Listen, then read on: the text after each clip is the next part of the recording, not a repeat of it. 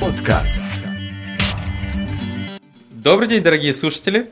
Вы слушаете 22-й выпуск 5-го сезона подкаста РВПод. И с вами сегодня Алексей Васильев и Олег Антонян. Ого!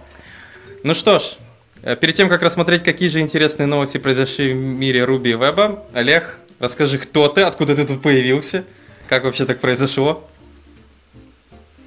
Да, всем привет, я Олег из Калининграда, и я разработчик. Появился, на самом деле интересно, я долгое время слушаю подкаст, и на самом деле очень большую пользу для себя извлекаю из него, это круто. И как-то услышал клич Алексея, что нужен ведущий, и я что-то шел, был весь в мыслях, на ходу слушал подкаст, был весь в мыслях занят, поэтому как-то и забыл, и забил. А потом увидел еще раз клич Алексея уже то ли в Твиттере, то ли в Фейсбуке, и думаю, наверное, это судьба.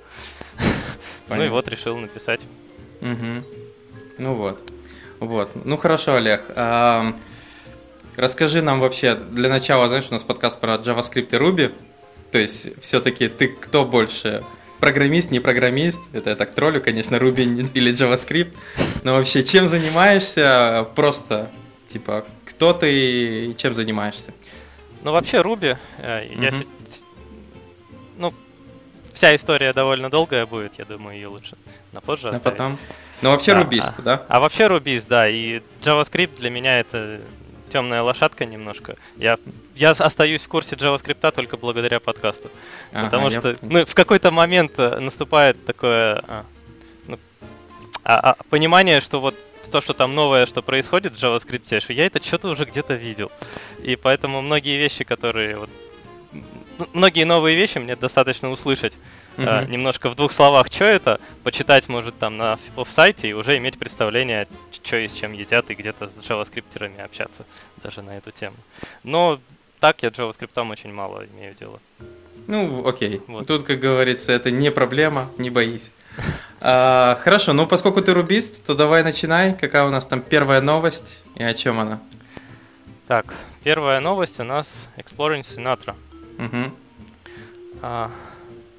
Такая простенькая статья введения про то вообще, что такое Sinatra, с чем ее едят, зачем ее можно использовать. Ну да, и тут особо рассказать, я думаю, все знают, что такое Sinatra, кто нас рубиста слушает.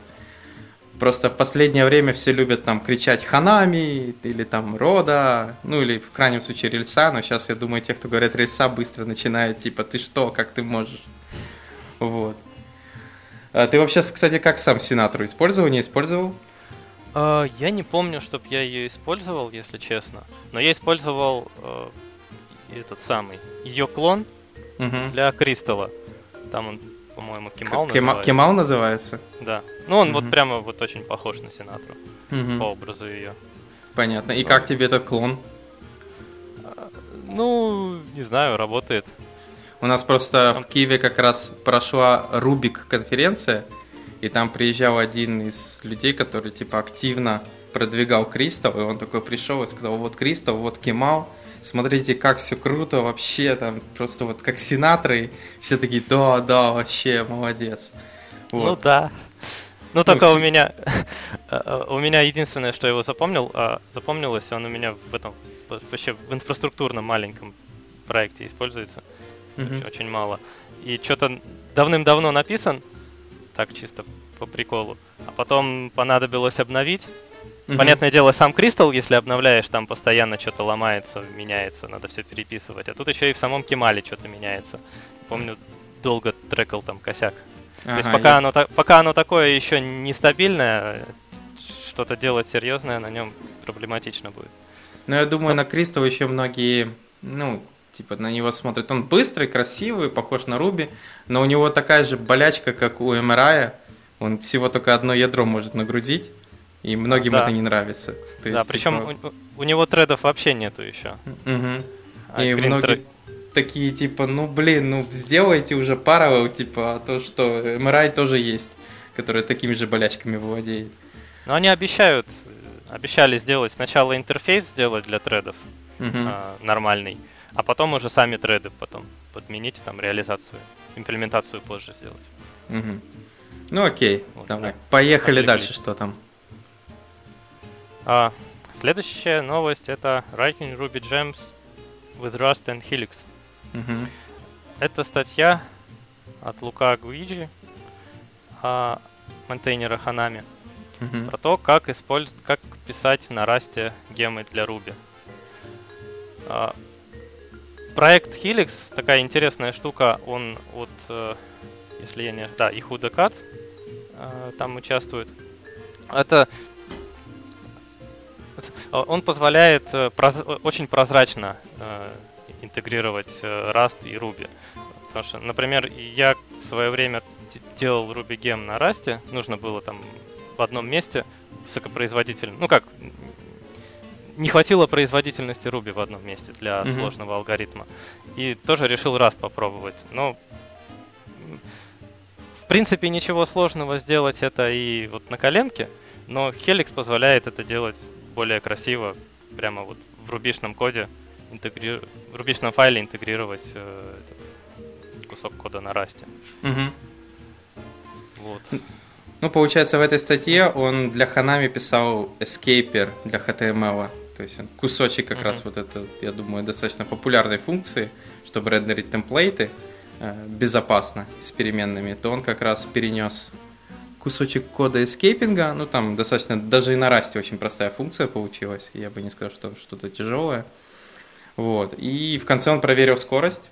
Сказал, что в 2 раза, понятное дело, рвет Rust Ruby. Ну, что неудивительно, вообще ни капельки. Поэтому, да, я думаю, для скоростей хорошо. Единственное, что он пожаловался, что вот там только в самом же Helix у него только базовые типы общаются между Ruby и Rust. Ну, то есть строки, интеджеры, флоты, нилы. Но получается, даже массив или хэш он не может пока передавать. И он на этом молится. Он типа молится, чтобы вот это произошло. Но есть чит. У нас есть JSON. Stringify парс? Да. Да, кстати, вариант. Надеюсь, там нету никаких лимитов, типа, по строке. Ну, знаешь, как, типа, там, внутри Rust максимум 255 символов, а потом уже переходим в какой-то другой режим. Ну, я на Rust писал только чуть-чуть, и то, вот, знаешь, как многие там поколупал, типа, ну, вроде прикольно, но нигде пока не надо. Ну, вот ты, получается, живой человек, который не просто взял Rust, а еще, типа, синтегрировал его с Ruby. Вот. Хорошо. Что у нас там еще есть? Так, а следующая новость у нас Using React inside your Rails apps. Такая статья введения про то, как использовать React в Rails приложении. Ну да, получается, подключить гем и типа как его использовать, этот гем. Ты, кстати, React, ну я знаю, ты сказал, что JavaScript не очень, но React вообще удавалось пощупать? Да, удавалось. Ну, удавалось немножко в нетрадиционных местах. Опа, это как? Какой-нибудь опал или что там? Да. Да, реально? Опал? Да, реально, ну, только пробовал. Однажды услышал, кстати, в подкасте такой пару лет назад еще какой-то фреймворк на нем, по-моему, Inesita назывался. И решил его попробовать. Ну, попробовал, прикольно, подход мне понравился, и в принципе, ну, то есть самого React, то есть я не говорю про Opal, про Ruby, а именно сам подход React мне понравился, и в принципе идея-то прикольная. Ну, там с реализацией были масса косяков, поэтому отказался от него. Понятно. И следующий был у меня заход на React, опять же с Opal, это React RB он назывался, сейчас он Ruby Hyperloop называется. Я его 3 раза пытался прикрутить к приложению, где мне вот позарез очень нужен был фронтенд. Но 3 раза был фейл. Там какие-то странные проблемы возникали, и я решал, что нет. Ты, как говорится, мой первый человек, знакомый, который вообще пытался работать с Opal. Потому что никто, знаешь, все видели, но никто не знает, как оно. Ну, я так понял, костыли. Да, там половина библиотечных функций тебе в консоль пишут sorry, not implemented. Понятно. Хорошо. Ну да, но в любом случае, если кто-то хочет попробовать и неожиданно у вас нету рельсы 5.1, которая, кстати, уже из коробки идет с веб-пакером, а там уже и при генерации проекта можно указать React сразу, то webpack конфиг сразу будет с React, то можете посмотреть эту статью, где тоже интегрится React. Ну, там больше рассказывается, как общаются между собой. Redux даже затрагивается, куда же без него. Сейчас, я думаю, это вообще стандарт. Ну, часто просто многие приходят и говорят, у нас в проекте React. И ты такой, это то же самое, что сказать jQuery, а поточнее. И многие, ну, имеется в виду Redux, React Router. И ты такой, о, видишь, вот начинаем, например, костяк выводить.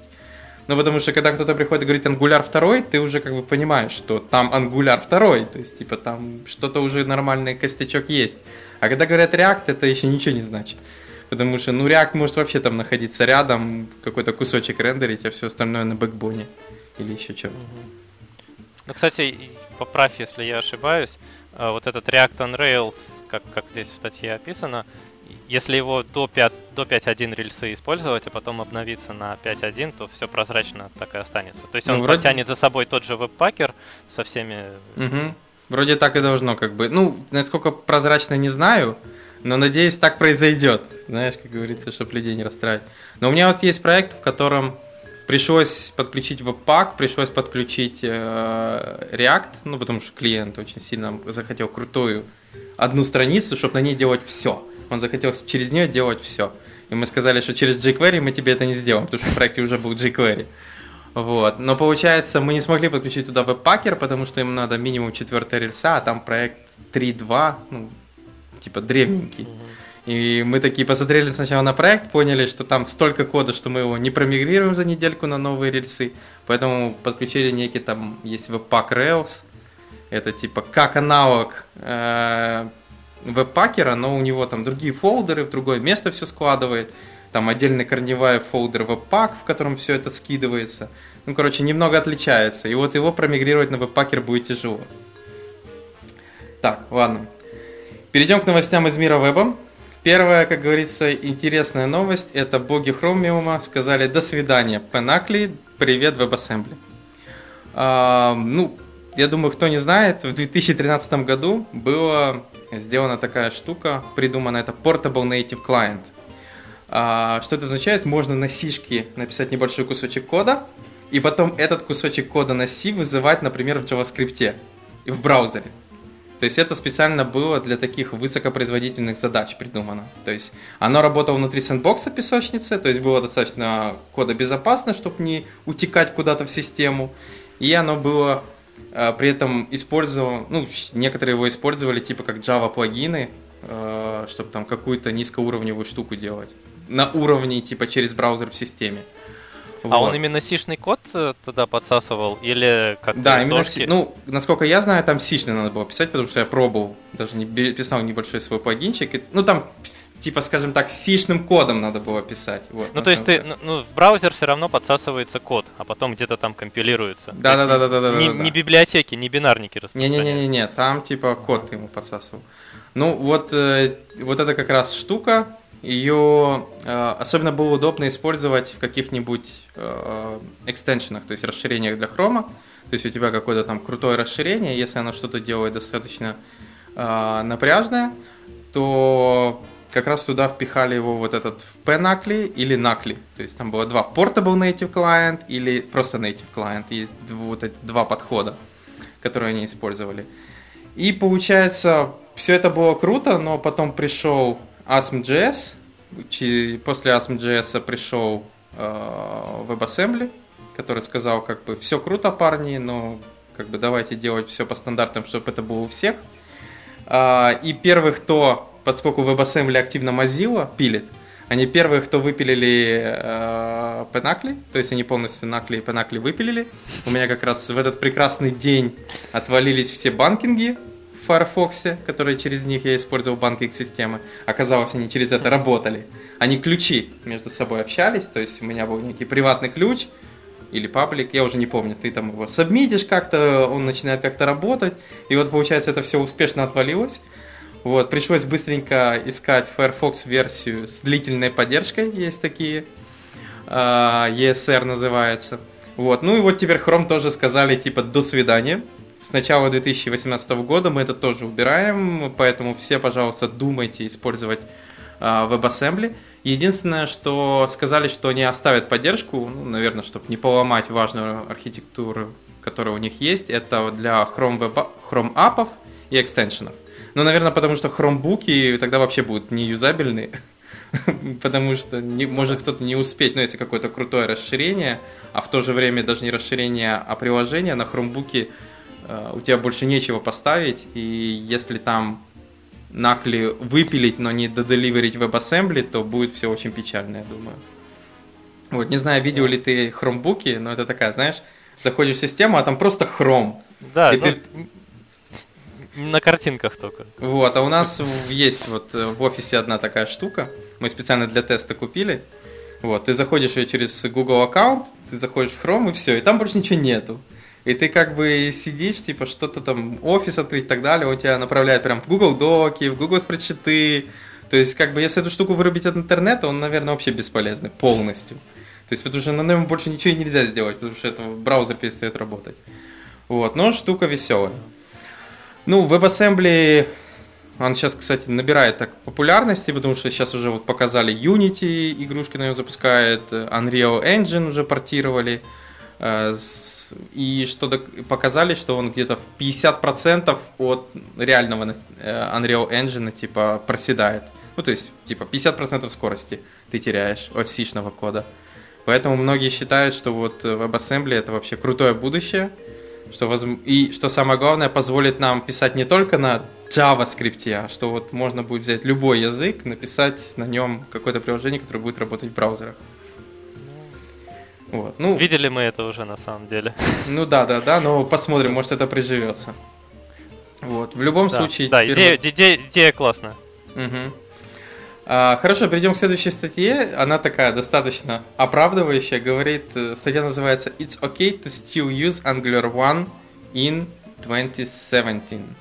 То есть это нормально, назовем это так, it's okay, это нормально все еще использовать Angular 1 в 2017 году. Скажу за себя, у нас в компании есть проекты с Angular 1, и это нормально. Ну, скажем так, они давно уже были там написаны, и никто не собирается их переписывать. Вот. Но в основном автор говорит, что на сегодняшний день это все еще нормальный типа выбор, то есть использовать это, что хотя это уже как бы технология, которая считается устаревшей, при этом производительность недостаточна. Но, как автор говорит, есть основные поинты, за которые надо цепляться, и они достаточно важны в Angular 1. Во-первых, это его зрелость, что он достаточно зрел, давно уже используется в продакшене и давно себя проверил временем. То есть, думаю, вторая вещь, которой тут нет, но я бы сказал, что Stack Overflow по нему больше. То есть, если какая-то проблема, быстрее найти эту проблему и понять, в чем она. Следующее, это то, что легко начать работать с Angular 1, это, наверное, у него всегда было плюсом, потому что подключаешь библиотеку, пишешь NG-атрибуты в HTML, и магия начинает работать, это всегда было круто. Ну, до поры до времени, на самом деле. Ну да. Потом ты, когда начнешь писать что-то посерьезнее, ты начнешь разбираться, а как же эта магия работает. Ну, наверное, так же, как и с рельсой, когда там за 15 минут писали блок, а потом уже начинаешь разбираться, как это работает. Ну да. Вот. То, что еще главное, что Angular 1, у него достаточно много хороших штук прямо с коробки. То есть, что это типа настоящий фреймворк, это вот как только что мы с тобой не говорили, React, который в реальности просто библиотека, а тебе надо еще сверху накрутить разные редаксы, роутеры и прочее счастье, чтобы он наконец-то стал полноценным фреймворком. Вот. Ну, тут автор говорит, что тут достаточно очень много всего хорошего есть.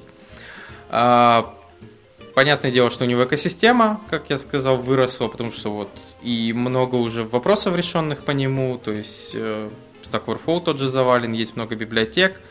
У Angular есть компоненты, то есть у него, начиная с версии 1.5, появились вот эти директивы, которые можно использовать как компоненты.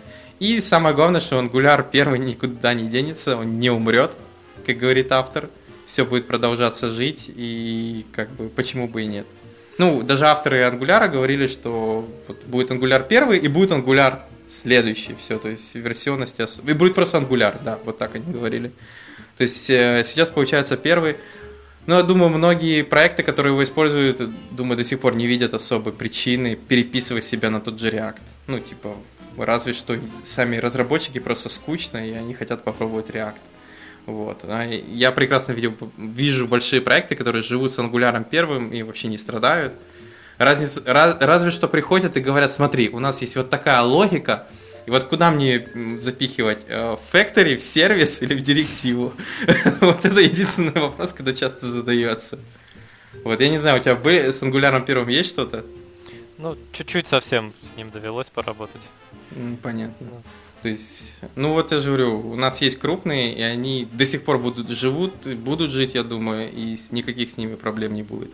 Поэтому те, кто слушает подкаст, если у вас Angular 1, не прячьтесь, все нормально, не бойтесь.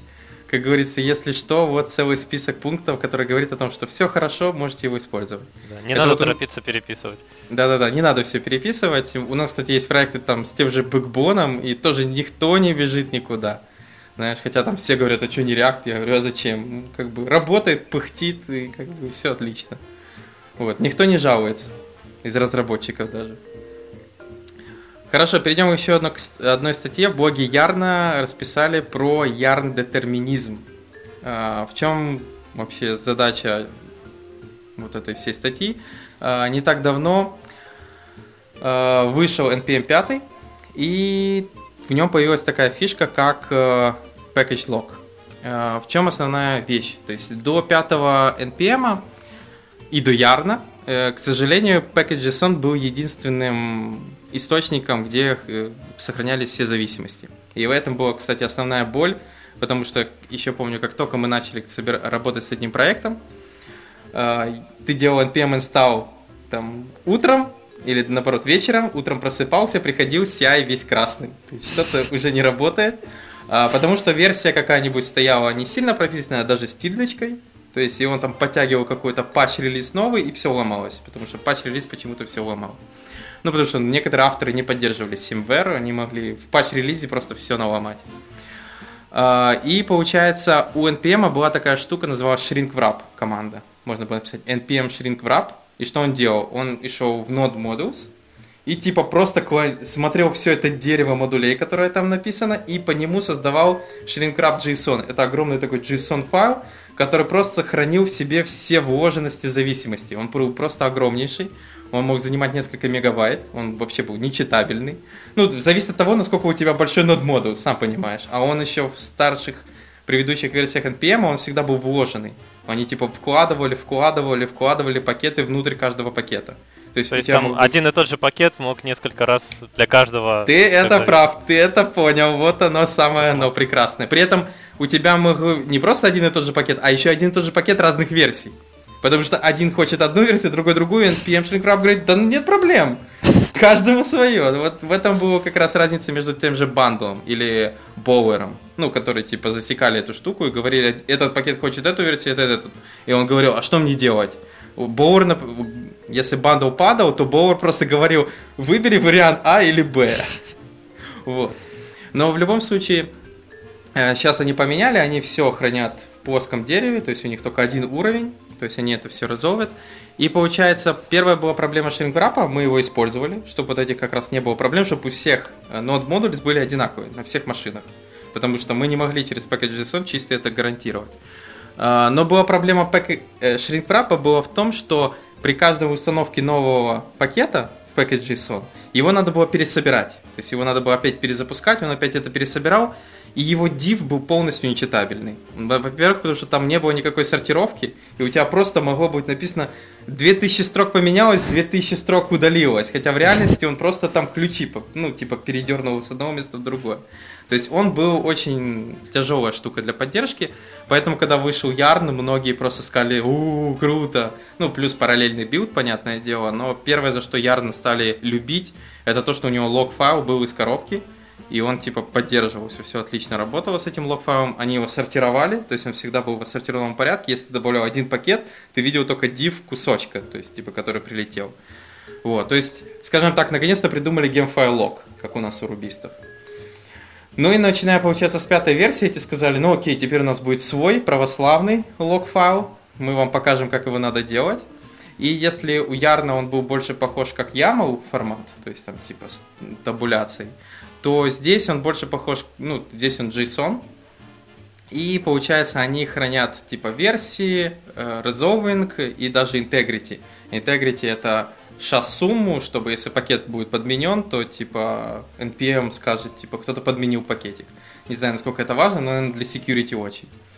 И получается, первое, что в блокпосте ярно говорят, что первый плюс, которого нет у них, но есть в этом лог-файле, yarn файл, он просто хранит все зависимости. Он их туда-сюда тягает, говорит этот от этого, этот от этого, но ты не можешь понять, где верхний уровень зависимостей. То есть для этого Yarn все равно использует package.json. Он не знает, где верхний уровень зависимостей, он смотрит на package.json и через это все разовывает. Тут же получается в package log теперь верхний уровень зависимости он виден. То есть его видно и получается его достаточно, ему package.json log может работать без package.json. То есть просто лока достаточно NPM, чтобы установить все зависимости и знать, где верхний уровень. На что Yarn разработчики говорят, это интересная штука, нам надо будет как-то придумать, как с этим жить, потому что теперь вот, если там перейти на новый NPM, уже возникает вопрос, что же использовать, Yarn, ну, у которого все-таки есть еще плюсы, там, параллельный билд и еще разное, или все-таки NPM новый, у которого тоже есть лог-файл, который вроде бы есть одно преимущество по сравнению с Yarn. Ну и Yarn-разработчики говорят, наверное, первое, что им надо будет придумать, это как синхронизировать оба лог-файла. Что если ты будешь добавлять один NPM-пакет, чтобы изменялся не только Yarn-лог, но и NPM package-лог, который в NPM-овский. Иначе, получается, это будет все очень печально, это поддерживать. Это похоже вот так... на войну. Ну, война не война, Yarn как бы говорил, что я как бы не воюю. Ну, скажем так, с Yarn стало намного проще поддерживать зависимости. Вот не, это да, я про NPM.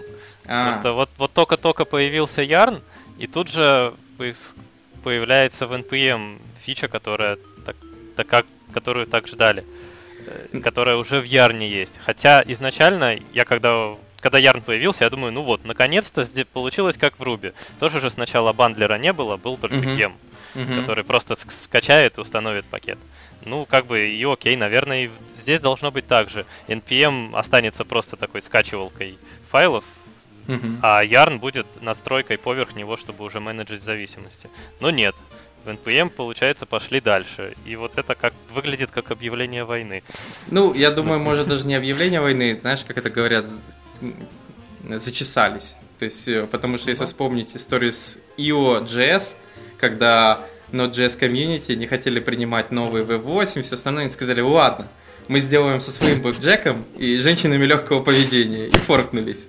Вот. И те такие типа, вы что, типа, парни, вернитесь, все нормально, мы все возьмем, все примем. Возможно, тут то же самое. Yarn появился и такие, ого, так у нас оказывается все плохо. Ладно, давайте, может, сделать нормально, типа, а то, смотрите, конкуренты подтянулись, потом скажут, что этот NPM вообще не нужен.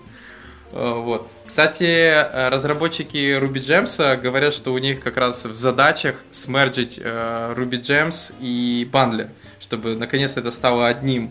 Ну, типа, чтобы не было там, что ты ставишь Ruby, а потом не забудь поставить бандлер, потому что у тебя только гем, есть команда и все. Вот, и они собираются, ну, понятное дело, сроков никаких не называли, но вот у них есть такие долгосрочные планы.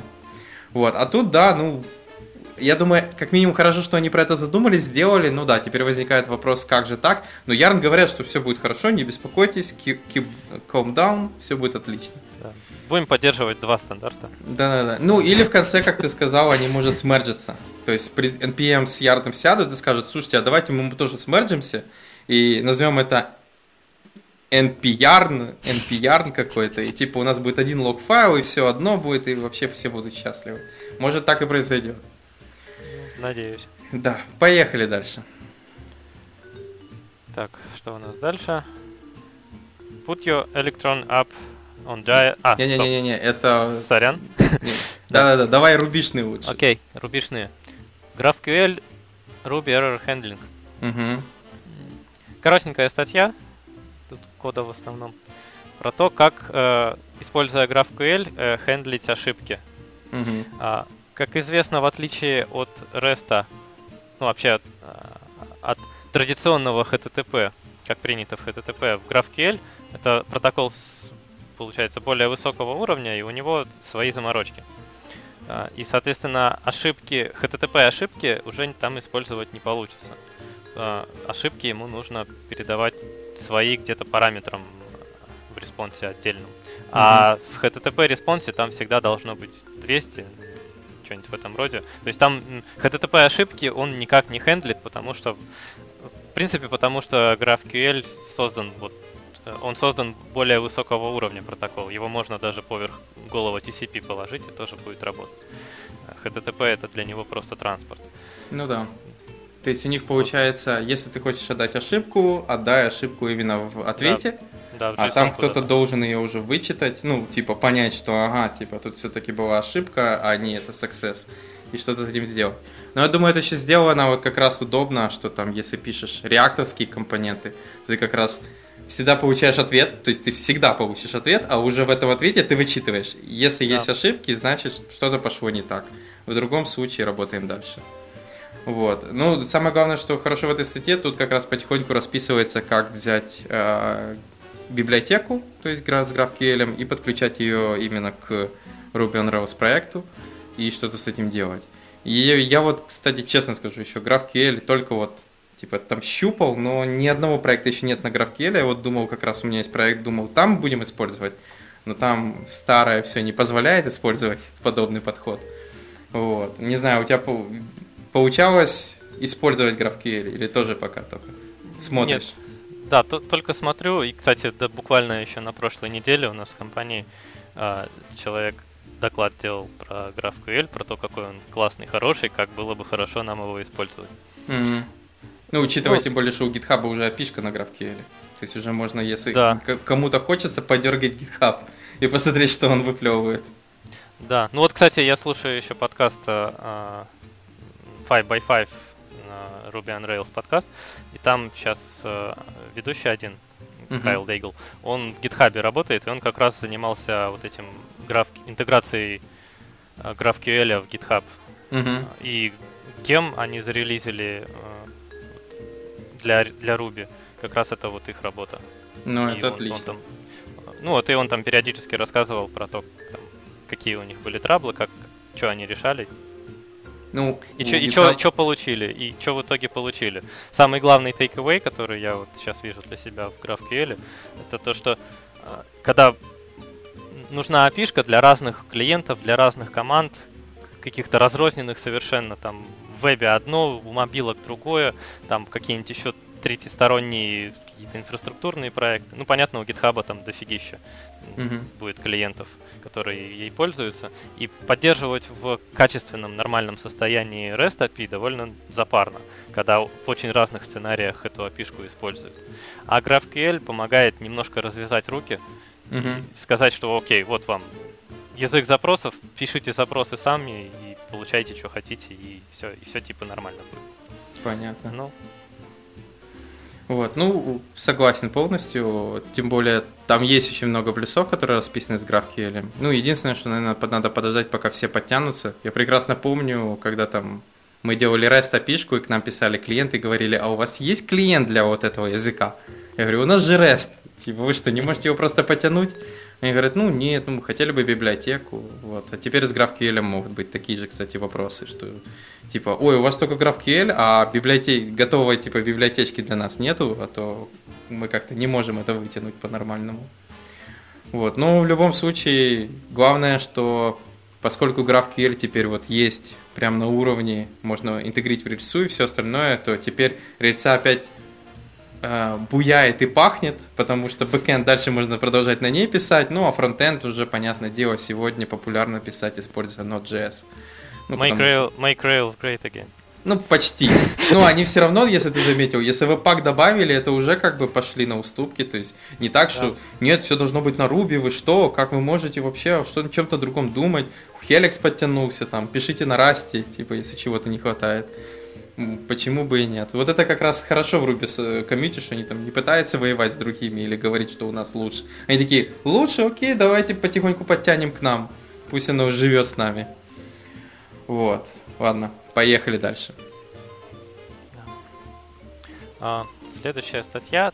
Testing cookies in Rails. Я думаю, по тайтлу понятно, что она делает. Да, про то, как тестировать куки в рельсах. Ты, кстати, тестировал хоть раз? честно, нет. Подожди, тогда вопрос такой. Вообще тесты писал? Конечно. Как-то на всякий случай, так знаешь, типа вообще тестировал? Ты такой, нет. Типа, какие тесты? Не, ну это смешно, но бывает, люди говорят, я ошибок не допускаю, как бы, какие тесты. F5 Driven Development. Да. Вот, ну я, кстати, тестировал куки, то есть у меня там даже есть какие-то вещи, которые там, например, часто бывает, говорят там, покажи какой-нибудь там поп-ап, а потом, типа, по закрытию поп-апа я должен записать куку, которая там живет год, типа, и вот тест как бы проверял, что вот, да, кука создалась, у нее time to live такой-то, минимальный, вот, такое было. Единственное, и статья как раз прекрасно показывает, что ты там ожидаешь одно, что вот там переместился во времени через тайм-коп, а типа кука и все еще жива. И ты такой, опа, я что-то сломал. А оказалось, тесты по-разному, ну, тест-кейсы по-разному работают. То есть статья как раз про это рассказывает. Ну, кстати, прикольно. Мне понравилось, как оно довольно просто все. И самое главное, ведь куки же это такой квинтэссенция сайд-эффекта. Это отдаешь что-то наружу, потом можешь получить назад, можешь не получить. Да. Совершенно никак не контролируешь, что там с кукой происходит. Ну да, ты же хедером, получается, выплевываешь и надеешься, что браузер это все запомнит и потом будет выплевывать тебе то же самое. И вот обычно такие вещи тестить довольно проблематично бывает, где такие сайд-эффектов много. Ну вот здесь довольно просто. Недавно на Chrome Headless пытался перевести один проект, и там вроде бы все работает, а потом часть тестов начала падать. Я их открываю, а там как раз работа с куками. Как оказалось, типа в зависимости от движка, вот Chrome по-другому немного работает, и типа Selenium WebDriver, типа он как-то не может с ним нормально общаться по поводу куков, и типа ему там посылается запрос «удали куку», он такой «не-не-не, вот тебе назад она». И получается, ты с ним плюешься, и, ну я так понял, это бага самого драйвера, и ее там пофиксят. Но просто было смешно, когда все тесты проходят, а с куками начинает падать. Так, ладно. Что у нас там еще интересного есть на остаток? Так, еще у нас RailsDB. Rails Database Viewer and SQL Query Runner. Это такой engine, гем, который подключается как engine к вашему Rails приложению и позволяет смотреть через красивый интерфейс содержимое базы данных, выполнять запросы, там, фильтровать. Все. Ну, короче, GUI для базы данных. Получается. Ну, типа, почти как PHPMyAdmin, только в Rails. Да, что-то типа того. Понятно. Я его даже использовал немножко. Да, когда-то давно я его пробовал, но потом не помню, почему отказался. Скорее всего, потому что перешел на другое, на Валентина студия я сейчас использую. Проприетарная такая, ну, как бы хватает. Ну, короче, не суть. Короче, вот, довольно прикольный гем, довольно прикольная вещь, чтобы смотреть на данные, чтобы не лазить постоянно в консоль базы данных. Иногда это запаривает. Вот можно в графическом интерфейсе все посмотреть. Ну да, само приложение смотрится просто, у них даже демка есть на Heroku. То есть можно открыть и глянуть, как оно выглядит. Там они схему отдают, query можно гонять, посмотреть, что там происходит. Главное, drop table при этом не прогнать. Все это сейчас через SQL. Я не знаю, кстати, есть ли там такой, типа, защита от дурака. Ну, разное бывает. Вот, ну, как говорится, вот недавно на Reddit была история, что там какого-то джуниора взяли на работу, дали ему мануал, как насетапить рабочий environment, и он, типа, начал читать по мануалу, все делать. И оказалось, что там в каком-то этапе, когда он что-то там запускал, ему сетапился новая база данных инстанс удаленно, и должен был выдаваться URL, как к нему подключиться. А он его, типа, вот не вычитал этот URL, он в документации взял URL, который был. А в документации, я не знаю, когда до такого можно было дойти, был production URL. И он успешно его запихнул, он успешно прогнал на нем тесты. Вот, оказывается, он успешно, типа, почистил весь продакшн. Типа, только через полчаса люди осознали, что что-то не так с продакшеном, что его прогнали. Но самое смешное было дальше, что его, типа, там SEO сказал, ты можешь отсюда не возвращаться, он ушел. Но он оставался в Slack-чате, и он расписал дальше в Reddit, что по Slack-чату я понял, что у людей, как бы, они думали, что есть бэкапы, но бэкапов не было. Ну, типа, они не проверяли их, как они работают. Вот. Ну, типа, история GitLab, короче. Как будто я GitLab историю читаю, но это не она. Вот. Но в любом случае, он там просто спрашивал, это типа юридический вопрос, типа могут ли со мной что-то за это сделать, там засудить и тому подобное. Ну и понятное дело, многие говорили, это же надо было додуматься, в документации положить продакшн типа credential, и во-вторых, позволять к ним подключаться без read-only access, с возможностью вытирания всего остального. Ну и понятное дело, не проверять бэкапы. Вот, поэтому как бы парню говорили, не боись, вроде бы все должно быть нормально. Да, это мне вспоминается история, где rm/-rf чувак случайно сделал и почистил вообще. У него хостинг-компания, по-моему, была. И были подмонтированы NFS-шары, и все вообще, вот просто в один момент всю компанию, считай, так стер. Была же, кстати, еще история с Bumblebee. Это для Linux есть драйвер, который позволяет работать с двумя видеокартами. Ну, которые, когда у тебя ноутбук, и тебе надо переключаться между мощными. Так. Называется штука Bumblebee. И автор сделал какой-то апдейт. Ну, и когда там делался апдейт, он вычищал старый драйвер, ставил новый. И он, получается, в баш-скрипте просто /user проставил пробел без кавычек. И там потер у людей систему у многих. То есть даже была такая история. Да, так, классно. Ладно. Мы же тут не травить шутки пришли. Так, следующая новость какая? Это как положить Electron App на диету с помощью Electrino. Electrino это специальная такая штука, которая говорит о том, что поскольку каждое электрон приложение идет со своим браузером внутри, то есть оно занимает достаточно много места. И поэтому они решили сделать, что раз в системе все равно есть браузер, то есть на Mac это WebKit, а на Windows это Edge, то давайте просто использовать вот этот WebView, который есть из коробки, и тем самым, получается, браузер выпиливать прямо из сборки. Понятно, тем самым они очень сильно сэкономили место, потому что там готовое приложение Hello World занимает там 115 мегабайт с электроном, а Electrino всего лишь там 167 килобайт. То есть разница в сотни раз. То есть они так нормально сэкономили. Но, понятное дело, из-за этого есть определенные проблемы, я думаю, которые могут возникнуть. Во-первых, интересно, какой нативный WebView используется на Linux, когда такой Electrino запускаешь. Типа, кто побеждает, Firefox или еще какое-то счастье. Второе, это то, что если ты как бы электрон шипаешь, то браузер идет из коробки, ты всегда знаешь, что это за браузер. Тут же получается, ты как бы надеешься, что это будет браузер, еще и нормальный браузер, потому что Edge, ну, как бы не такой плохой, как Internet Explorer был, но все же, если у тебя там какие-нибудь специальные префиксы, которые ты использовал только для WebKit, то ты как бы не ожидаешь, что неожиданно появится там Edge, и у тебя CSS может просто-напросто быть по-другому поломанный. Вот, то есть это надо все учитывать теперь. То есть ты как будто теперь вернулся назад, пишешь не под один браузер, а под все. Вот у нас, кстати, с Кордовой, когда там было одно приложение под Кордову, тоже была проблема, что есть старые андроиды, у которых веб-вьюха очень старая. И типа мы не можем использовать какие-то функции, или оно не работает. И в конце мы шипали наше приложение с внутренним маленьким браузером. То есть внутри есть такая штука, и там внутри был браузер, он использовал свою веб-вьюху. Вот. Не знаю, ты вообще пробовал электроны? Там сейчас, кстати, популярна эта штука, десктоп-приложение на электроне, тот же Slack электроновский и многое-многое другое. Не, я сам не пробовал. Я не так давно начитался статьи, что это новый флеш. И пробовать уже не захотелось. Ну еще плюс со Slack'ом постоянно с десктопной версией Slack'а какие-то проблемы возникают. Вот свежая проблема, там, как отмеченный канал не отмечается. Да, есть такое. Вот я в поддержку написал, они говорят, типа, да, известное, типа, ждем, держитесь. Ну, понятно. Не знаю. Кстати, еще самое главное, наверное, еще в этом Electrino, что они обещают, это не только меньше размер на диске он будет занимать, но и в памяти. Потому что электрон-приложения известны, жрут памяти просто неимоверно. У меня на ноутбуке с 8 гигабайтами, когда там Atom, Slack, и там в докере еще как запускаешь большой проект, это все сразу вся память выжирается.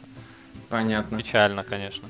Интересно мне, как они это сильно... наверное, пофиксят за счет того, что, опять же, тот же самый браузер используется. Да, потому что вот они пишут, что engine уже обычно загружен в памяти, и они могут его уже загруженно использовать.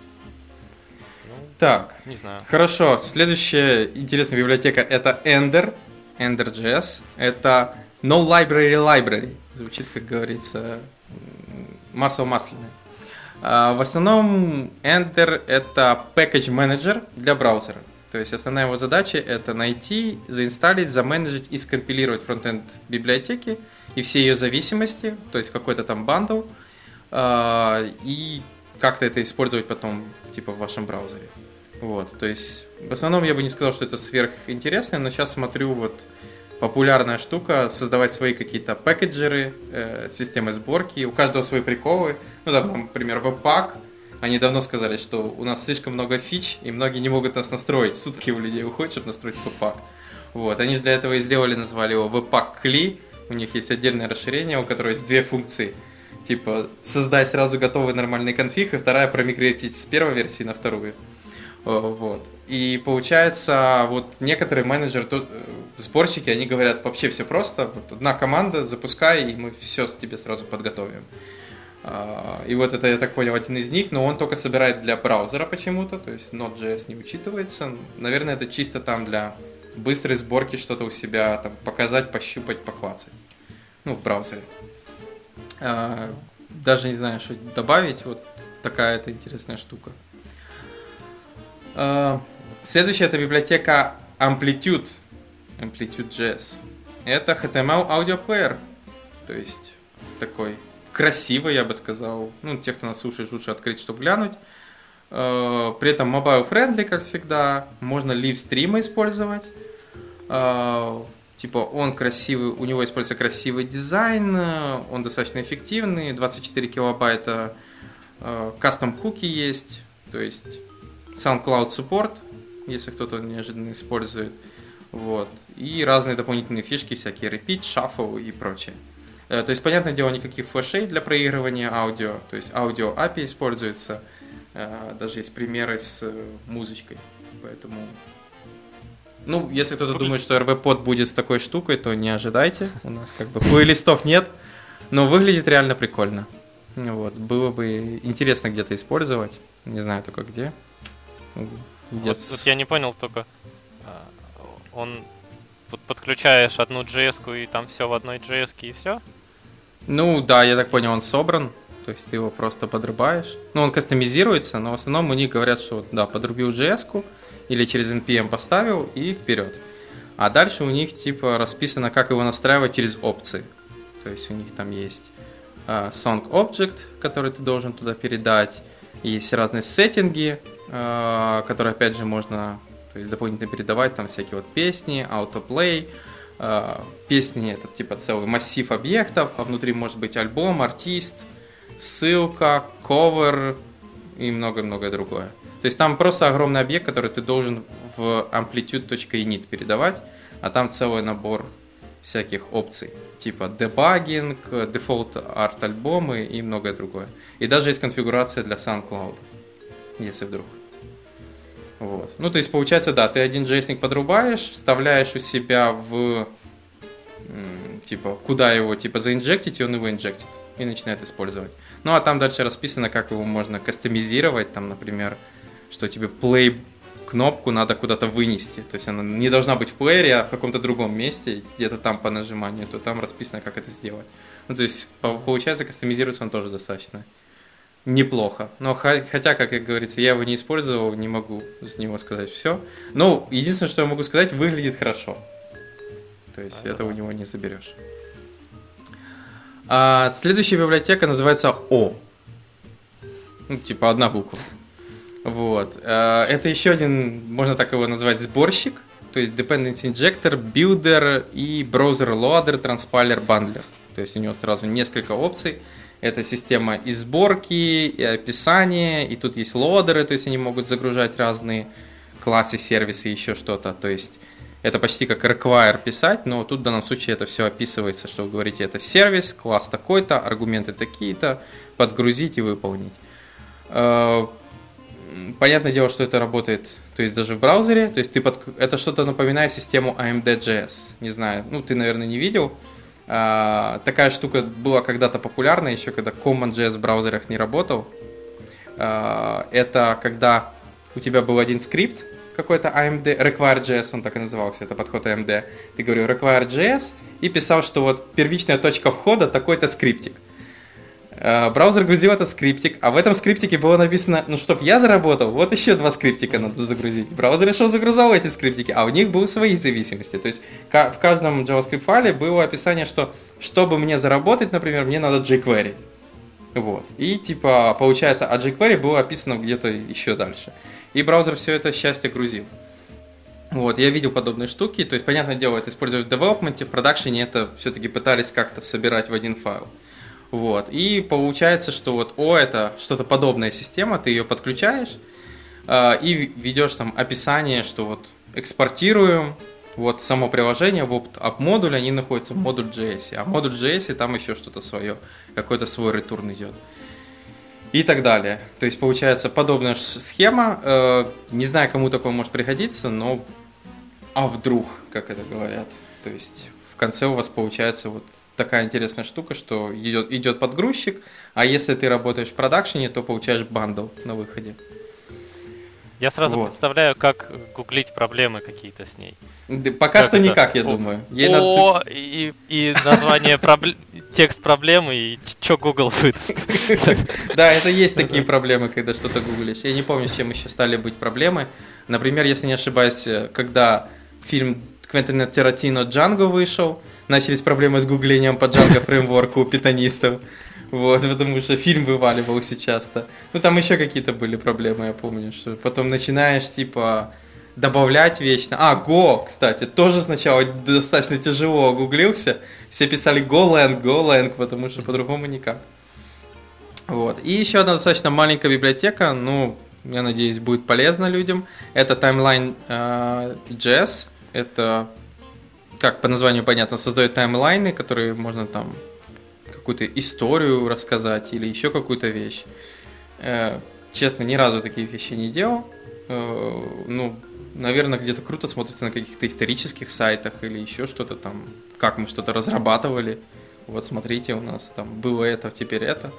То есть смотрится интересно, поэтому... Грубо говоря, слайдер для картинок с вот такими контролами. Не, ну там не только картинки, там и текст, то есть это целый контент типа слайдится. Ну да, похож на слайдеры, и контролы типа прикольные, в разных позициях могут. При этом тоже, что удобно, контролы тоже двигаются. То есть пока ты слайдишь, нажимаешь, контролы тоже могут активно переслайдживаться, двигаться. Ну, если у тебя достаточно большой таймлайн. То есть, например, там ты там истории человечества, ну не человечества, окей, Земли решил описать в этом таймлайне, то я думаю, очень длинно будет, чтобы куда-то дойти. И причем он причем еще умно направление меняет. Ну, точнее, подставляет следующий элемент относительно того, в какую сторону ты листал. То есть, если вот я листаю там 2008 год, например, потом 2009, следующий у меня подползет под курсор 2010 и так далее. А если начну листать в обратном направлении, то вот, например, 2011, следующий подползет 2010, 2008 по порядку. То есть это как бывает, да, с пагинацией такое бывает неудобно, там, когда щелкаешь. Я думаю, он тут просто центрирует. То есть он вот эту активную, он пытается центрировать. То есть если ты нажимаешь с любого края, он просто переводит ее в центр. Ну, по крайней мере, типа там на первом примере он так и делает. Ага, ну да, похоже. Ну, то есть, как видно по нему. Ну, там есть еще пример, где оно сбоку, типа в виде вертикальной полоски. Ну, тоже похоже немножко на эту. Да, там даже автоплей есть, то есть автоматически может проигрывать. Так, ну что, на этом наши новости закончились, но не вопросы к тебе. Вот, то есть ты немного рассказал, кто ты, как ты вообще тут появился. Вот, а теперь расскажи вообще, как ты попал в Ruby и пришел к нему.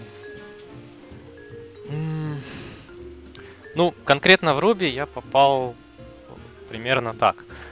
Вообще, изначально я занимался разработкой железа, микроконтроллеры, платы, вот это все. Ну, как мечта такая была, вот в один момент решил, что надо этим заняться. И начал этим заниматься, фрилансить на одну компанию. А компания была такая, ничего плохого сказать не хочу, но процесс разработки там вся разработка там велась в электронной почте, в одной каше, и, было очень все печально в плане процесса. И я начал изучать, как бы это оптимизировать. И нашел Redmine. Попробовал, оно мне помучился, естественно. Это еще тогда был времена перехода с 1.8 на 1.9. И тогда он еще был, по-моему, на 1.8, я его даже ставил. Помучился, поставил, потом с этой компанией все же расстался. Но какая-то, что-то зацепило, тот геморрой, через который пришлось пройти, ставя Redmine, чем-то он зацепил. И начал немножко Ruby изучать в факультативное время. Вот так. И понравилось, на самом деле, зацепило, Ruby первоначально зацепил тем, что здесь принят Snake Case. Я писал в то время еще на C++, и там нету какого-то стиля общепринятого, но большинство пишут в Camel Case, это где маленькая, большая, следующее слово большой буквой. И не знаю почему, но меня это жутко раздражало. Просто не могу это видеть. А в Ruby принято все маленькими буковками через подчеркивание, и мне это очень нравилось. И как-то вот это зацепило. Понятно. Глупо, не знаю, мне понравилось. Мне больше понравилась твоя история, что я с ним столько боролся, и потом понял, надо еще, знаешь, человеку понравилось. Да. То есть у каждого свое. Кто-то наоборот рассказывает, что я попробовал, и все стало великолепно, шикарно. А тут наоборот история, я начал пробовать, я боролся. А потом такой, а все-таки в этом что-то есть. Да, потом достиг нирваны, можно сказать. Понятно. Это, наверное, так многие в Dark Souls, когда играют, и когда их там множество раз убивают в этой игре, то они, когда наконец-то проходят босса какого-то, то они в нирване наконец-то. Я так долго боролся против этого. Понятно. Но микроконтроллер это круто, потому что я, например, на Ruby переходил PHP-стом. Сейчас, конечно, страшно вспоминать, но когда-то я был каким-то таким, знаешь, теми программистами, которые сейчас не все любят вспоминать хорошо.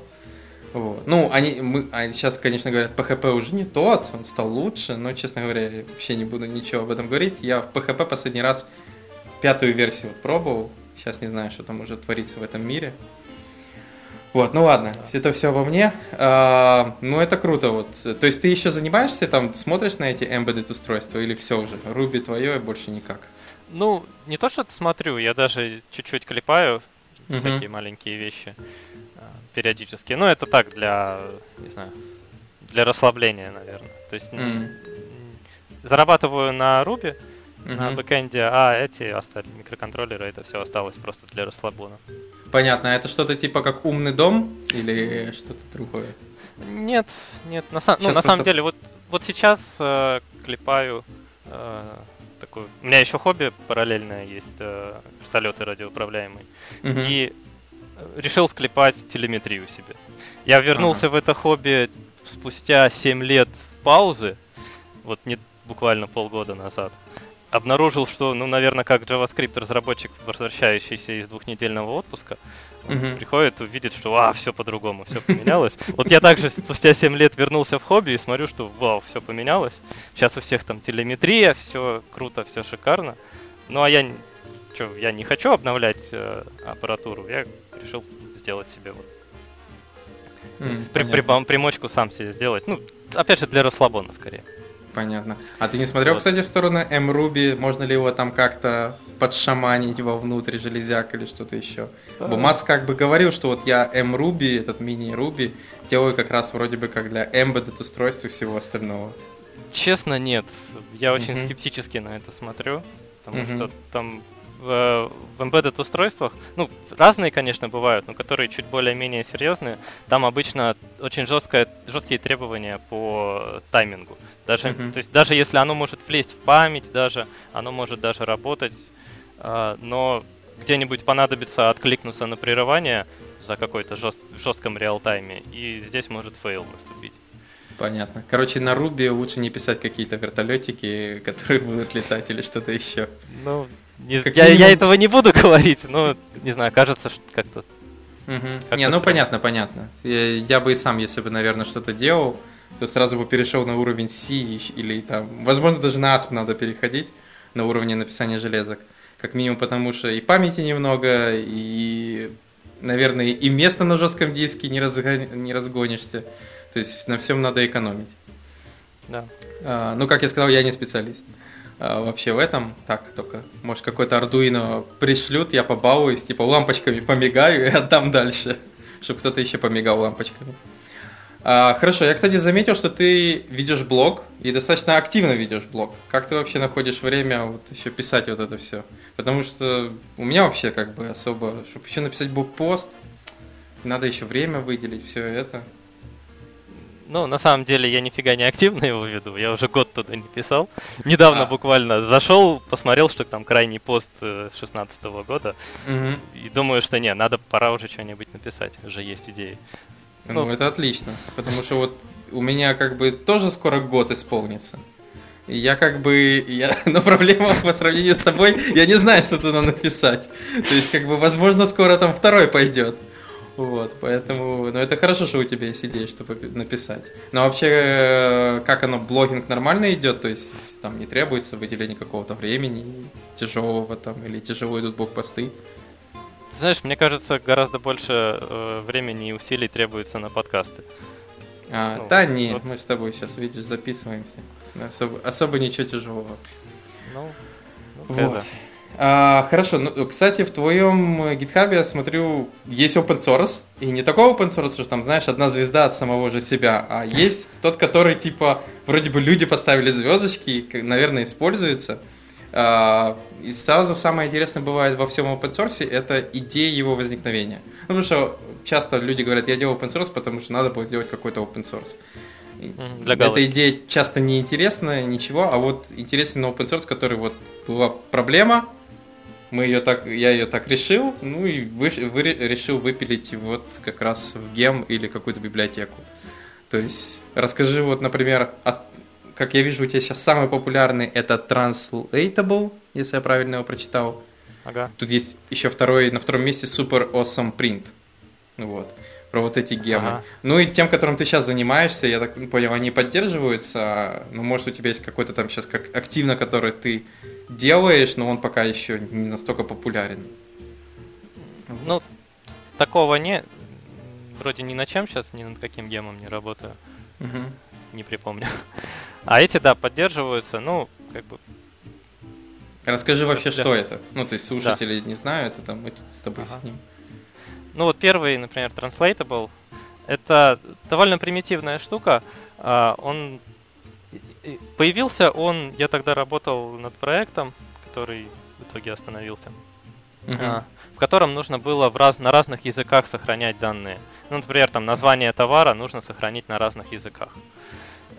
И я начал искать, как это можно сделать, и нашел единственный живой гем, Globalize назывался. И мне не понравилось, как он это делает. Он на каждый язык создавал, он в разных таблицах это все хранил, через ассоциации, и вот громоздко мне это очень показалось. Плюс он не поддерживал 5-ю рельсу, а я тогда как раз вот на бету 5-й рельсы. Ну, этот новый проект на бете начал делать. И решил, что, ну, вроде простая вещь, что бы не сделать свою. И вот сделал. Он сделал вот через JSON-B в Postgres, потому что Postgres использовал. И чтобы идея, чтобы все должно храниться в одной таблице, в одном столбце, без ассоциаций, без всего лишнего, без оверхеда. Ага, то есть получается, ты просто в JSON-B записывал на разные языки, там разные тексты. Да, просто еще. Разный текст ключ — это название языка, значение текста. Очень примитивная такая обертка. Вот. И плюс еще, помимо хранения, еще сделал туда, чтобы можно было через nested form использовать эти транслейшены добавлять. Ну, вот, я понял, чтобы можно было быстро забивать их, например, да, вот nested form fields, по-моему, это называется в рельсе. Да, так и есть, nested form fields. Да. Вот, и там практически без JavaScript все это легко на фронтенде добавляется строчечка, где в выпадающем менюшке у тебя язык и рядом текст. И это все прозрачно потом передается в одном запросе, в одной форме, передается и сохраняется в базу. Ну, это, кстати, круто. Я сейчас так тоже сел, полистал. Ну, что, написано и сделано прикольно. То есть, да, если там тайтл, то все тайтлы на разных языках в этом поле лежат. То есть, и ты их как бы оттуда, если надо, забираешь. Ну, идея прикольная. То есть, как раз одно из тех лучших использований вот этого документного хранилища. То есть, что получается, у тебя есть один рекорд, а в нем хранится энное количество разных языков. Да, прикольно. А второй гем, вот этот Awesome, Super Awesome Print, вообще название такое уже крутое, типа, а что он делает? А это вообще примитивная вещь, но у нее есть история, я могу ее рассказать? Ну, есть время, давай, рассказывай. Окей. Вообще, у меня так сложилось, я не использую дебаггеры. Сложилось еще из истории с микроконтроллерами, когда я ими начинал под них писать. Поскольку я на Linux принципиально всегда, особенно в древние времена, были большие проблемы с дебаггерами под микроконтроллеры на Linux. Там половина не работала, под некоторые просто не было, под некоторые не работало, под те, что что-то работало, постоянно отваливалось. И, короче, меня очень бесило, что даже там, купил производитель продает отладчик, железку, купил у него железку, поставил его софт, который он гарантирует, что нормально работает, и нифига не нормально работает. И меня это жутко бесило, поэтому я присобачился не использовать дебаггера, а всегда использовать печать в консоль. Ну, на микроконтроллере там в UART просто printf перенаправляешь в UART и на компорте на компе ловишь. И присобачился, как-то мне это понравилось, и эта привычка перешла уже потом в прикладное программирование, где все гораздо проще. Там просто puts пишешь и все. Вот. А Super Awesome Print появился как... ноги выросли отсюда. Но основная идея в том, что, вот, например, просто puts, если делаешь в рельсе, там, то потом в консоли ты его не найдешь вообще, где оно, там, что, потеряется все, там, запросы, ассеты и прочая ересь. Короче, то, что если особенно много путсов в разных местах пишешь, вообще не найдешь потом, где, откуда, что пришло. Есть Awesome Print. Он то же самое, только красиво форматирует, там, с цветами, подсвечивает, классно, удобно. Ну, тоже его порой сложно найти, где напечаталось, откуда, что. И появился Super Awesome Print, который просто вот 3 строчки или 5 строчек обертка над Awesome Print, он печатает начало, то есть обертывает то, что печатается Awesome Print, обертывает в звездочки, выделяет цветом, подсвечивает время, когда это было напечатано, в каком файле, в какой строке, какой класс объекта, ну и собственно, сам объект печатает. И плюс он еще недавно добавил файл, чтобы мог печатать, потому что сталкивался в команде, где я работаю, тут проблема бывает с печатью на консоль, иногда приходится печатать файл. Ну, собственно, то же самое, просто файл печатается с красивым форматированием, вот с этим всем. Ну, круто. Вот. Ну, название просто такое. Я сначала думал, что ее такое название? Оказывается, это просто Awesome Print, который, типа, ты еще дополнительно заврапил. Да, это просто Awesome Print, которому вообще там примитивная оберточка, чтобы все равно напечатать еще. По звездам используется, то есть, типа, не тебе одному потребовалось, оказывается, Super Awesome Print. Да, я даже удивлен, что откуда они приходят. Ну, вот видишь, наверное, тоже такие, как ты, сидят, Awesome Print хороший, а есть что-то получше. Они такие, есть, может, супер. Они такие, ой, есть, видишь, нашли. Ну, как минимум одного человека знаю, который еще его использует. Там мы работали когда-то вместе. Ну, как он пришел тоже с PHP, уже как опытный разработчик был, но пришел на Ruby как сразу с PHP. Вот. Понятно. А я уже был там на проекте, и уже там был этот Super Awesome Print, и... Ему пришлось привыкать. Да. Ну, видимо, не знаю, вроде как использует даже. Недавно issue писал. Ну, это круто. Вот. Хорошо. Ну, вообще, видно, круто, у тебя есть гемы рабочие, есть это. Какие вообще твои планы на будущее? Ну, вот сейчас ты там занимаешься. Кстати, ты не говорил, чем ты занимаешься. Возможно, кстати, идеи не позволяет. Ну, какой-то, может, какой-то секретный проект. Вот. Ну, интересно просто, какие твои планы вообще по поводу ОСС, блогинга, ну и вообще, может, работы. Ага. Ну, по поводу работы, нет, NDA вроде нет никакого. Ну, ты аккуратно. Пароли, доступы тут не надо выдавать. Да. Работаю в компании удаленно. Компания базируется в Штатах, но вся команда распределенная, причем от Канады до Австралии. И как бонус, вся команда разработки русскоязычная. Да, ничего так. Да. Вот. И большой монолит на рельсе.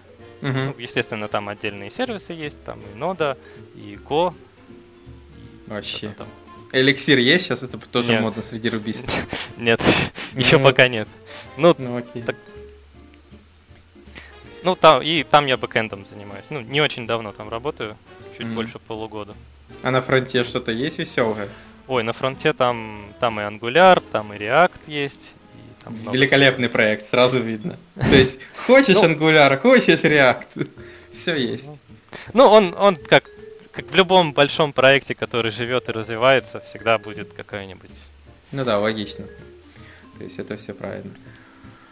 Вот. Ну, вообще круто. Спасибо, что ты вообще зашел.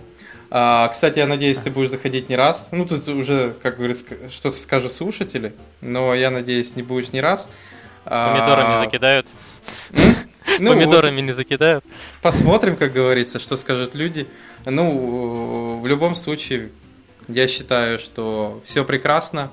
Заходи к нам в гости. Знаешь, ты, я думаю, можешь быть вообще постоянным гостем. Мы просто будем приглашать еще людей и будем их спрашивать, как оно что. Стравливать друг с другом? Ну, не знаю, смотря по поводу чего. Знаешь, там, рубист против джаваскриптчика уже не интересно, там, главное, чтобы пришел какой-нибудь более суровый человек, который там что-то будет отстаивать, я не знаю. Там, например, будет кричать «микроконтроллеры зло», мы все должны писать на чем-то, не знаю, другом. Но такого, я думаю, не будет. Вот. Ну, в любом случае, спасибо. Вот. Да, как говорится, спасибо. Я надеюсь, это не последний наш подкаст вместе. И, возможно, даже не только вдвоем. Вот. Но, как говорится, давай попрощаемся. Все. Спасибо, что слушаете нас. Подписывайтесь. Пишите комментарии, подписывайтесь на социальные сети. Что там у нас? Twitter, Facebook. Есть еще YouTube канал, который все еще не обновляется. И до новых встреч. Пока.